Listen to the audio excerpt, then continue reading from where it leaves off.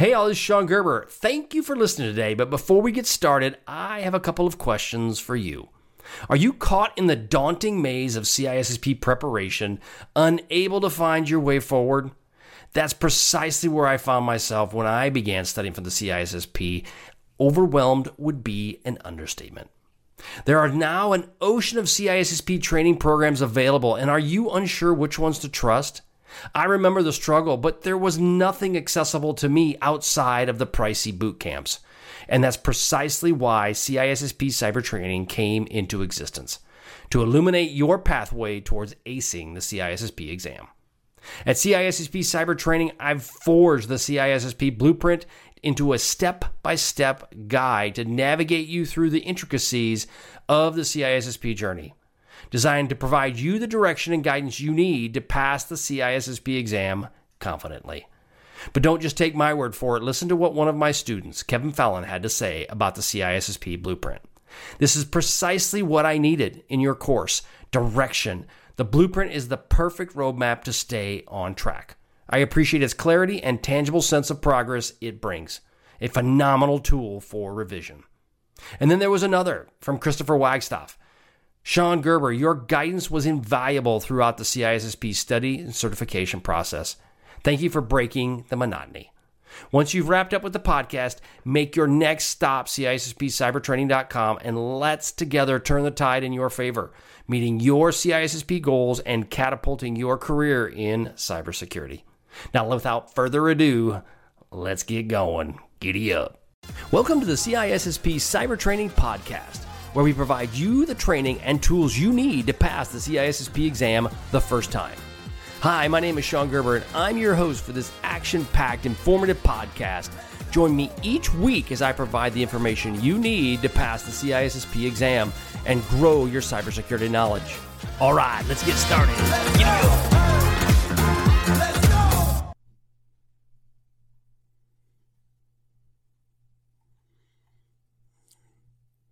All right, so as we deal with more CISSP questions,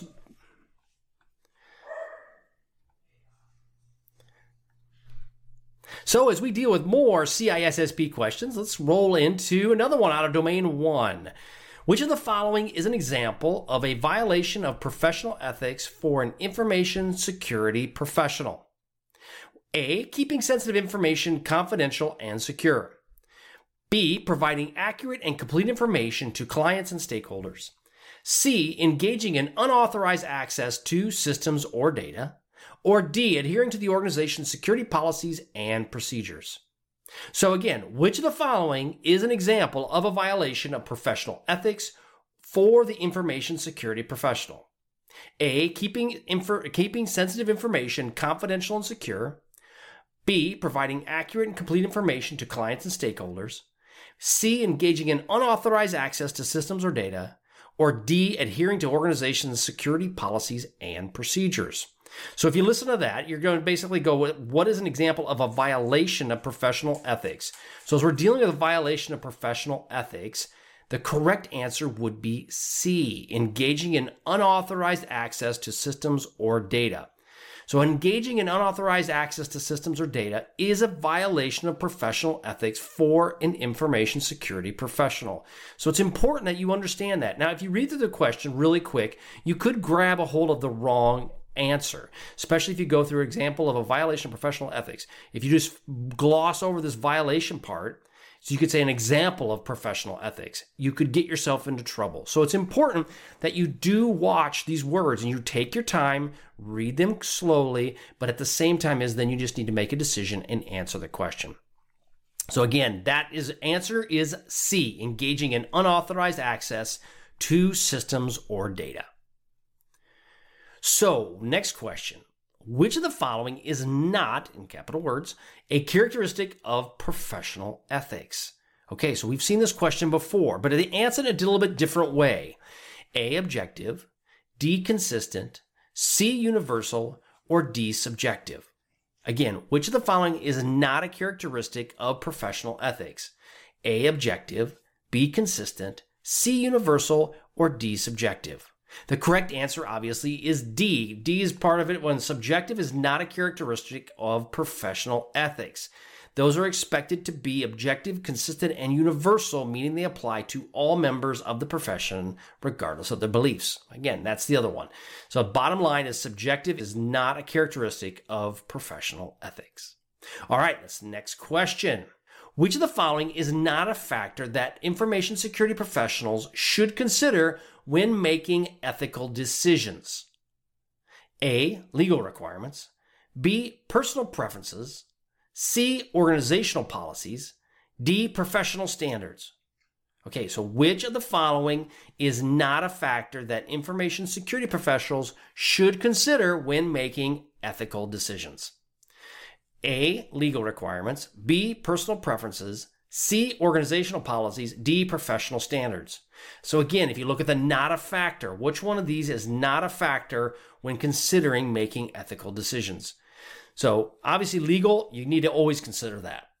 Organizational policies, yeah, if the policies are in place, you need to follow the policies. And then the professional standards. ISC squared has a set of professional standards that you must follow. So the real answer is B, personal preference. Your personal preference should not be a factor when making ethical decisions as an information security professional. Ethical decision making should be based on factors such as legal, organizational, and professional standards. Again, you need to make sure that you understand that and you reduce any personal biases that could be part of your overall decision-making process. It can be a challenge at times, but it's an important factor that you need to consider. Okay, so another couple questions we've got are, what type of document will help public relations specialists and other individuals who need a high-level summary of disaster recovery efforts while they are underway? Okay, so what type of document will help PR people, public relations specialists, or other individuals who need a high-level summary of a disaster recovery efforts while they're ongoing? Okay, so you've got A, executive summary, B, technical guides, D, department-specific plans, or D, checklists. So if you listen to those three, executive summary, technical guides, department-specific plans, and checklists, which one would be pretty high level? Which one would provide a bigger picture of what exactly is occurring? And that is A, executive summary. So what type of document will help public relations specialists and other individuals who need a high-level summary of the disaster recovery efforts while they're underway? And the answer is A, executive summary. Now, if they needed something very specific, then you could get into department or technical guides. A checklist typically is not something you would use to help a public relations person, but possibly a technical guide or a specific plan that you may have for your department could be used. But when they mention the term high level, that is really designed for your entire organization. So again, keep that specific point in mind. Okay, so here's another question for you. What combination of backup strategies provides the fastest backup creation time? A, full backups with differential backups. B, partial backups and incremental backups. C, full backups and an incremental backup. Or D, incremental backups and differential backups. Okay, so the question is, what combination of backup strategies provides the fastest backup creation time? A, a full backup with differentials. C, a partial backup with incremental. C, a full backup with incremental. And D, an incremental backup with differentials. So if you look at this, an easy way to glob onto it is, and it isn't always the case, but in many cases, if they're using full backups twice in this, both from a differential and from an incremental standpoint, if you don't know the answer, you can probably pick one of those two and you'll have at least a 50-50 shot. That isn't always the case, but when you're testing, that's an important factor.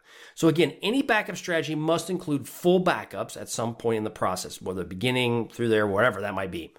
Incremental backups are created faster than differentials because of the number of files it is necessary to back up each time. So incrementals are only going at a specific increment and therefore for a little bit at a time. So it's important to understand the fastest one would be a full backup and an incremental backup in combination together.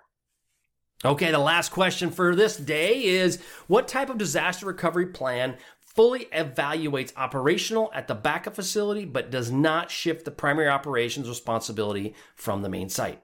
Okay, so let's talk about that.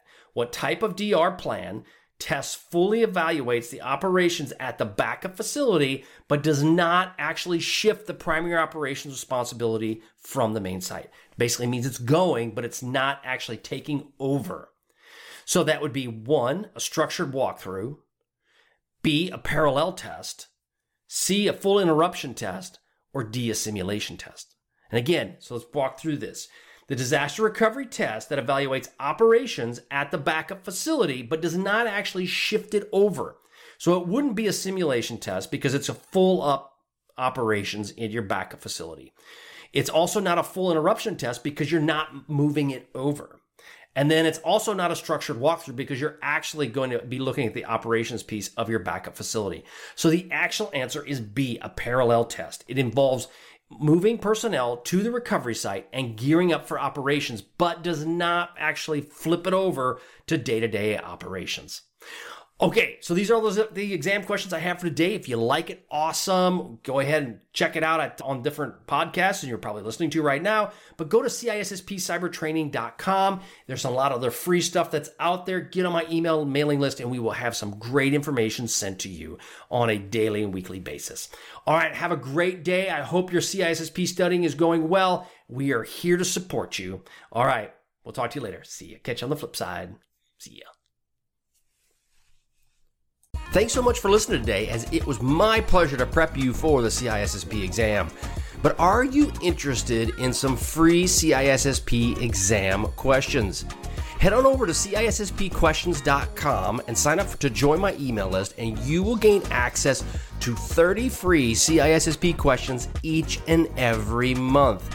That's a total of 360 questions just for signing up with CISSP Cyber Training. You will also gain access to other free resources, so just head on over to freeCISSPquestions.com or CISSPcybertraining.com and sign up today. All right, have a wonderful day, and we'll catch you on the flip side. See ya.